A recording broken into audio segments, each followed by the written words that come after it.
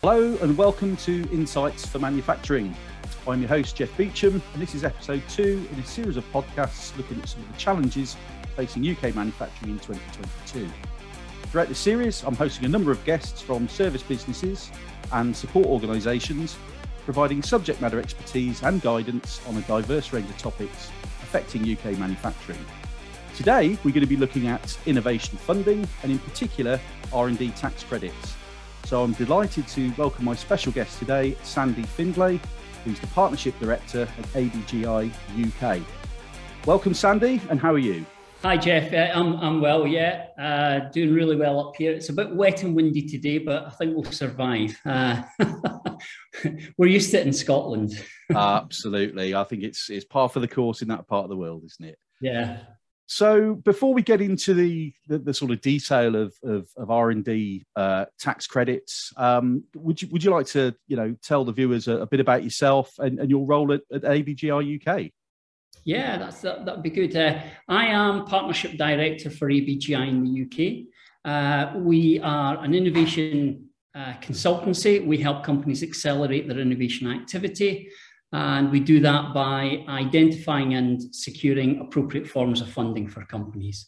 In my role as Partnership Director, I identify and recruit and build relationships with partnership organisations, trade associations, professional services providers, and sometimes business support agencies.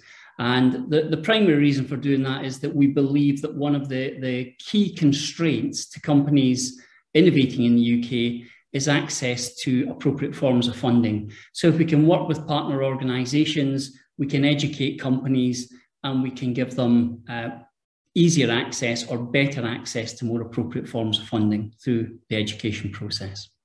Brilliant. Well, thanks very much for that introduction and overview, Sandy. So R&D Tax Relief, crikey, a lot of companies probably are already going through this process, but not all. It seems like a bit of a complex process. So what level of tax relief can companies get? What activities qualify for relief, and what sort of costs can companies claim for? Yeah, it's interesting, Jeff, because I've been in this business now 8 years, and I often assume that everybody knows about the scheme. And I'm always surprised when I travel around the country how many companies look surprised when you mention R&D Tax Relief. So the scheme was introduced 22 years ago.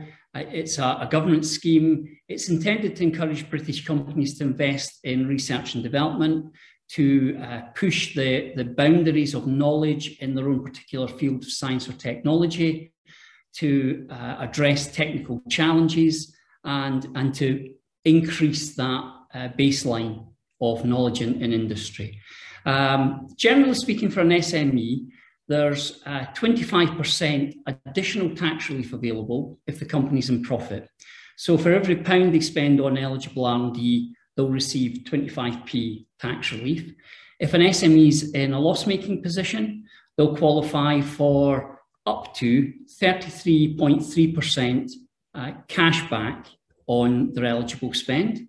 Yep. And for larger companies who have to claim through the RDEC scheme, there's up to 10.5% net relief available, or cash back, again, if they're in a loss-making position. Generally speaking, the areas of activity, companies have to be involved in projects that are seeking an advance in a field of science or technology.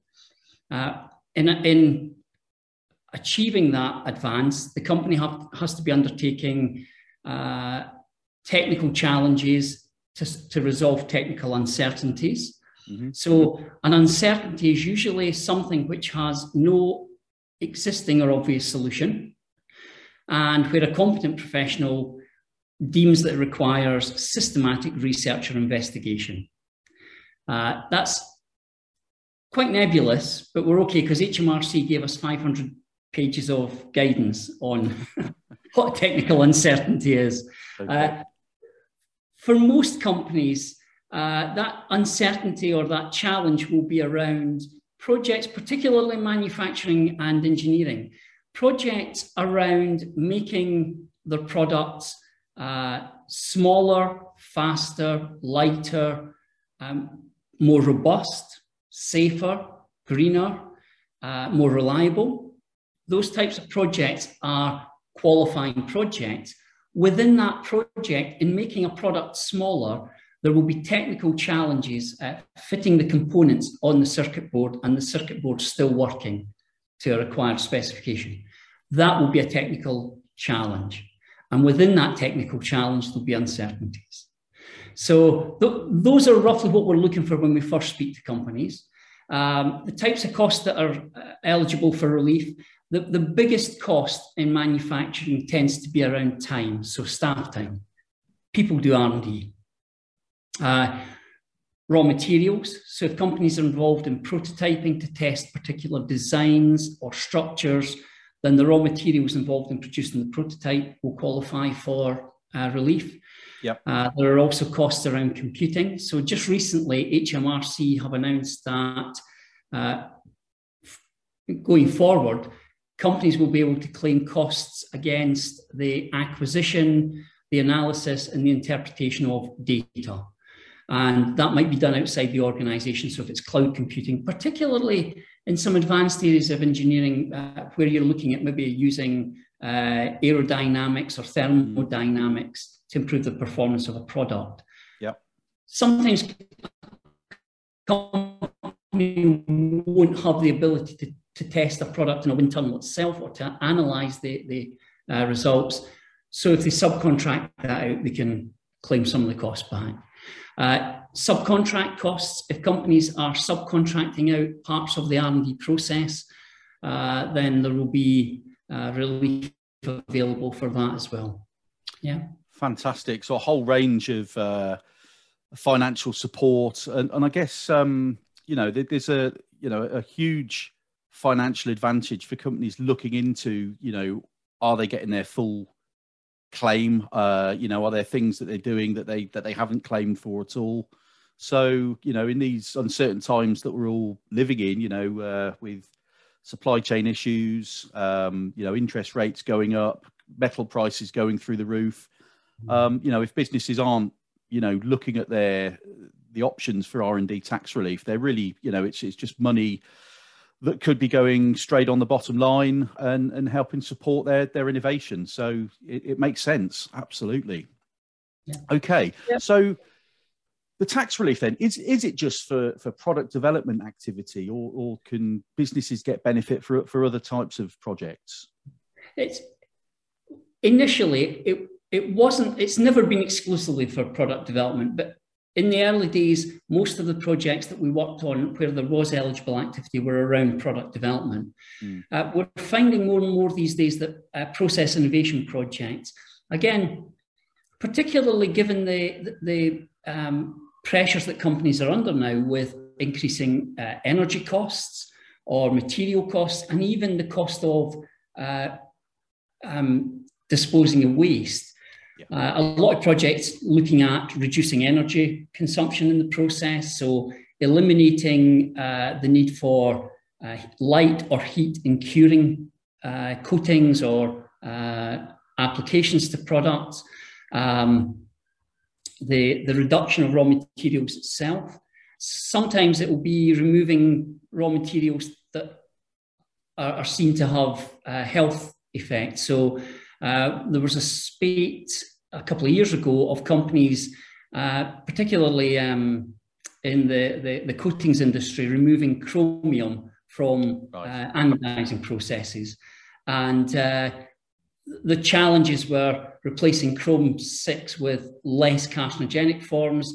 And that itself created some challenges in how they applied the substitute products, the ability of the substitute products to stick to the surface of the metal and to stay on the surface of the metal. So we're finding more and more innovation projects within the process itself, or within the process improvement sphere.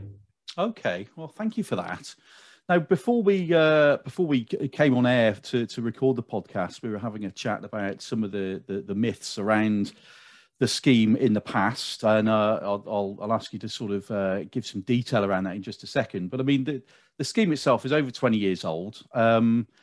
Surely that's enough time, or is it enough time for businesses to be familiar with the realities of the scheme? What's your sort of take on that?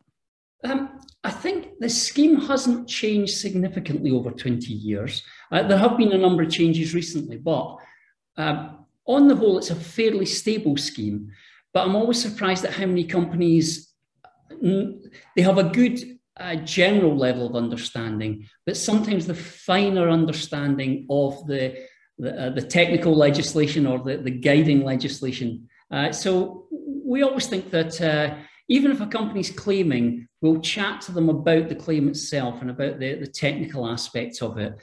We think it's good governance for companies, even if they have a good provider on board, to regularly check that the claim they have is accurate and robust and comprehensive. So there are a number of areas that are grey or open to interpretation. And I think that's where the benefit of an R&D specialist rather than a generalist comes into play, because the R&D specialist should have a better understanding of what HMRC will accept in terms of the interpretation of the guidelines. Yeah. Okay, and just going back to some of those myths about the scheme, are there two or three key ones that are sort of crop up more often than not when people talk about this that maybe aren't necessarily claiming R&D tax credits? Yeah, one that I come across quite regularly is companies believe they're only allowed to claim relief against successful projects. So they've maybe got a number of projects in the background that have started and never finished because they've come up against a particular obstacle that they can't resolve. And we tend to believe that often the projects that fail for technical reasons are more eligible or more obviously eligible than the ones that are successful. Because if it fails for a technical reason, then that tends to suggest that the technical challenge was maybe a bit more difficult, or hasn't been resolved. So there's, I think companies need to look at all of the technical challenges they're facing on a regular basis or over the year and investigate all of them. Now, there'll be some that fail because of economic reasons, because it just wasn't commercially viable. Those won't qualify, but ones that fail for technical reasons will be. So that's the first one. The second area of myth is we do often hear companies telling us or saying to us that they've been advised that all costs are eligible, all costs associated with the R&D tax relief claim, with the R&D project rather, are eligible for relief. There are particular costs that aren't eligible. We had one client a number of years ago who told us they'd been advised that even the time they spent talking to us as their R&D advisor was eligible. Okay. Professional fees tend not to be eligible. So accountancy fees, R&D tax advisors fees, those aren't eligible for relief. Consultancy fees can be if the consultancy brings in a technical expertise that's not within the company and the expertise is required. It's an essential part of resolving a particular issue or uncertainty. Other areas that won't be eligible,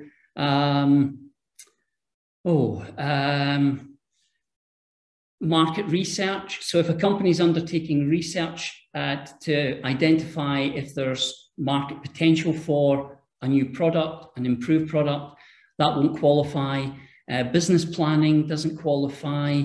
So there are a number of areas in there that won't necessarily qualify, that most companies will see as an integral part of an R&D or innovation project. Yeah. And again, that's why it's important that you go and speak to a specialist, somebody who has a good understanding of the guiding legislation. Yeah. And I suppose the other one is that one that's often misunderstood, even amongst some practitioners in the field, would be receiving a grant excludes a company from claiming R&D tax relief. It doesn't actually exclude a company. So companies who are in receipts of grants will still qualify for R&D tax relief. What it may do is impact on the scheme that the company claims through. And state aid grants, which tend to be the bigger innovation projects. So quite a few Innovate UK projects are state aid. Yep. And in de minimis grants, which tend to be smaller and more local in their nature, are both treated differently. And I think what's really important is that when you're working with an R&D provider, you make the R&D provider aware of the grant. Yep. And that you make them aware of which parts of the project the grant impacts on, and then allow them to assess the impact of that on your claim. Yeah. Fantastic. Thanks very much for sharing that. So we've seen a number of consultations and subsequent changes to the scheme. You mentioned there have been some recent ones over the last few years. Are there any changes that you can highlight that you think will have, the most impact on companies, and then, sort of how those changes might impact the way companies use the scheme itself? Yeah. Well, computing costs as an eligible expense, we think will be quite important, particularly as more companies take on digitalization of the R&D process. As companies use more digital simulation to reduce the amount of physical prototyping, then cloud computing costs become much more important. The other one alongside of that would be the introduction of the cap on R&D cash refunds. So for companies, SMEs in a loss-making position, there is now a cap of 3 times the PAYE exposure in the year of the claim. And that's to reduce the number of companies who are using third-party contractors, and often contractors outside the UK. We think that will particularly impact upon software technology companies, where often the way of keeping their running costs down is to use less employed staff and to use contractors as and when they need them, so they can bring in contractors quickly without the long-term exposure. We think that early stage businesses. Alongside of that, the exclusion of ex-UK expenditure. So again, in the autumn budget, the Chancellor mentioned that going forward, companies won't be allowed to claim for R&D taken on out with the UK. We can see that a number of our own clients have come back and raised that as an issue. And we think there are instances where R&D providers should be making a claim or a case to HMRC for an exemption. That's still being consulted around at the moment. HMRC are still taking companies' views on that, particularly in areas, if you're working in life sciences or pharmaceuticals, sometimes the particular population profile you need to test a particular treatment isn't available in the UK. So there will be instances where companies come forward and say, we can't actually do this work in the UK, it needs to be outside. And that's, so that's another area. Other than that, the one that we think might cause companies some concern is that HMRC have suggested that going forward, they will require companies to give advance notice of the intention to claim. What we don't have at the moment is detailed guidelines on what level of notification or detail the company has to provide. So are they looking for detailed project outlines, or are they just looking for the company to say, we're undertaking this, or we plan to undertake this project in the next 12 months, we will be making a claim. And there is a feeling that if HMRC are looking for too much detail, that could limit companies' abilities to claim for technical challenges that fall out with the scope of their original advance notice, if that makes sense. Okay. So I think there's somewhat, I don't think HMRC are being particularly draconian at the moment. They're not laying the law down and saying this is how it will be.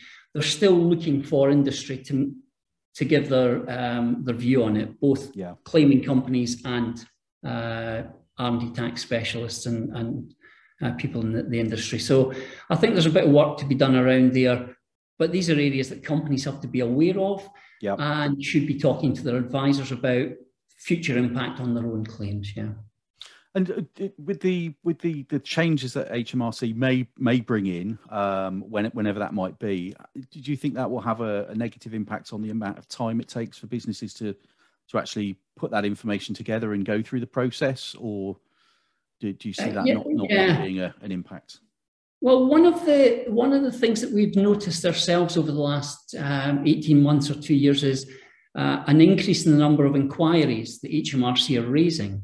So they are certainly becoming much more diligent about the level of technical detail companies are putting into a technical report.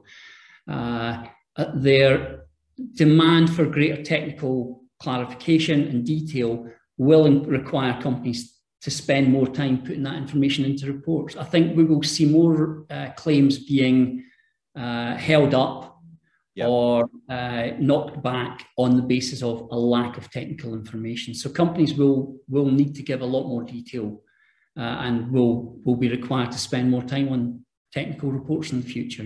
Yeah.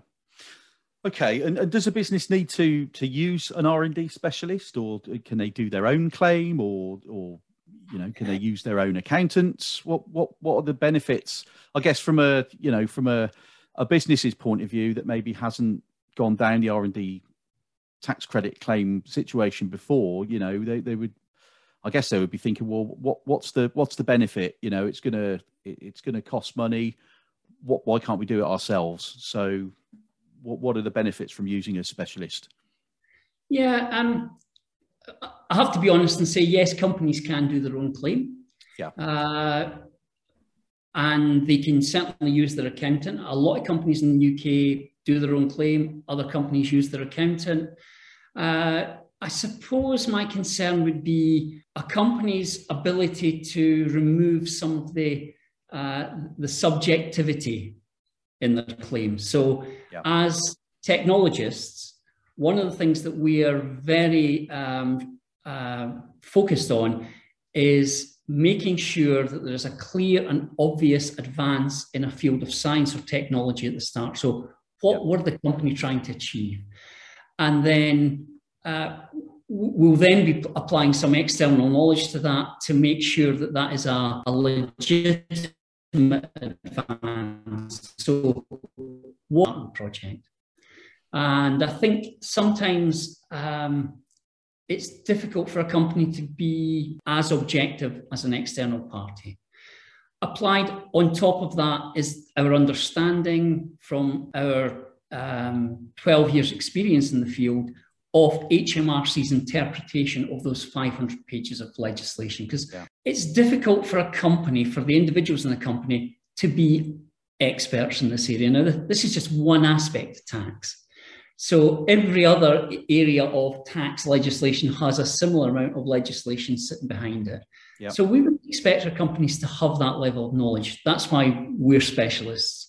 And I think having not just an understanding of the legislation, but having experience of the thousands of claims we've done over the last 12 years, the 700-800 claims we do a year, that influences our consultants' application or preparation for a particular claim. Then there's the issue of the understanding what makes a successful claim or what makes a robust claim. So again, we believe going forward there will be greater scrutiny on claims, and companies have to be prepared to answer some of those technical questions that HMRC inspectors come up with. So I think these are the areas. probably all of those lead to a point. As technologists, because that's primarily ABGi, we employ technologists to do this work. Yep. As technologists, we have confidence in our understanding and in our knowledge of what is eligible for relief. That then leads us to be able to give our clients a warranty that if there are any inquiries on a particular claim that we have prepared and submitted on behalf of the client, we'll answer those inquiries on behalf of the client. So we remove a layer of giving them the peace of mind that once the claim's prepared and submitted, they haven't got the comeback from HMRC. Yeah. It comes to us. So it's kind of putting a buffer between the company and ourselves. Now, again, we know that there are moves afoot within HMRC to limit the ability of organisations like ourselves to represent companies. Right. And we're talking about that just now. But for the moment, our ability to go in and answer questions on behalf of a company reduces their, I suppose, their concerns or gives them greater peace of mind. Yeah, absolutely. Well, it's good to have that element of risk mitigation in the process. So, what tips do you have for companies that will help them make more effective use of the scheme, or not end up on the wrong side of the HMRC? Yeah, well, I guess the first thing is be honest and be realistic. So, over 12 years, we've come across a number of companies, a number of claims, which, when we've looked at them, even with the best will in the world, they're spurious. So, you've got to have a good understanding of why the scheme's there and what qualifies for relief. So, a company, before they make a claim, needs to think through what was the advance they were looking to achieve. What were all of the work packages they needed to undertake to achieve that advance? And then which of those technical challenges were true uncertainties? So which ones didn't have an existing or obvious solution? Yeah. They couldn't find an answer already published, or they didn't know somebody that had done this work before. I think that's really important, because that's the first step in producing a robust claim, and one that HMRC won't be able to come back and challenge, or won't be able to come back and ask you to repay your relief at some future date, because that does happen. Other things to keep in mind is you need to submit a technical report alongside your claim. So they're interested in the cost evidence, but they're also interested in the technical report, which outlines all of those things I've just said, advance in science or technology, technical challenges or technical uncertainties addressed, the work done to undertake it, and the individuals undertaking the work.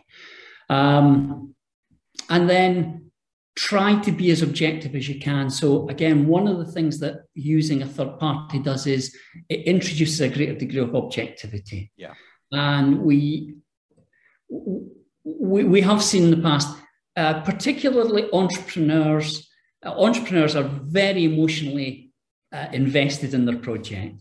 Yep. So everything they do is innovative. It might be innovative. It's not necessarily innovative or eligible in HMRC's perspective. And that's what you've got to get is HMRC's perspective on something. So these would be good tips to follow. And just be aware that again, there are some red flags, words that, if they're used, will ring alarm bells in HMRC's mind. Yeah. And again, I would say be very clear and accurate on your cost evidence as well. They're looking for companies who, and again, companies might not be doing it deliberately, but they're looking for companies who are overclaiming. Yeah, they're claiming more relief than they're necessarily entitled to. So, be honest. Honesty wins the day. Absolutely. And as a UK taxpayer, it's good to know that HMRC have got these robust checks in place, and companies should expect to go through that process. But I think what you've explained it sort of enforces the need to get this right first time when you're putting in a claim, because it's time invested. If you've got to go back and there's an investigation, a double handling, it's just time and money. It's additional cost for a business. So, as an outsider looking in, I can see the benefits of getting in a specialist. So thanks for your explanation on that. What are the plans for ABGi UK in 2022 then, moving forward? Anything exciting or new on the horizon? What's in store? What have we got in store for this year? Well, we're moving on with our growth and expansion in the UK. We're hoping to expand. We're looking at strengthening and reinforcing our position in a couple of areas in the UK, particularly in Ireland. We've got our sights on there. And also making more headway in other relief schemes that are available. So we believe there are a number of schemes in the UK that companies aren't fully aware of just yet. And part of that process will be reinforcing our education on particularly schemes like Patent Box. We think there are a lot of companies in the UK who have IP rights and they're not taking advantage of the Patent Box regime. And then the other area for us is greater integration of our sister company, Innova Systems, into the accelerating innovation agenda that we have. So digitalization solutions for engineering and manufacturing companies, and helping companies digitalize more of the R&D process. Brilliant. Well, that's really exciting stuff. And I guess everybody within the company are looking forward to what this year brings. So what's the best way for businesses to get in contact if they've got any questions or any uncertainties around their R&D tax credit claims? What's the best way for them to contact you? Yeah, give me a call on 0131 297 0261, or ping me an email at sandy.findlay@abgi-uk.com, and I'll do my best to answer any questions, or I'll get them onto one of our consultants who can give them the right answers. Brilliant. And I understand you've also got some sort of online support or chat box on your website. Is that correct? Yeah. If you want to, you can go onto our website. We've got an online chat facility available online as well. Yeah, definitely. Brilliant. Okay. Well, thank you for that, Sandy. So that wraps us up with today's episode. I hope you enjoyed our discussion. Thanks again to Sandy Findlay. Thank you for listening, and look out for the next episode of Insights for Manufacturing. See you next time, and goodbye.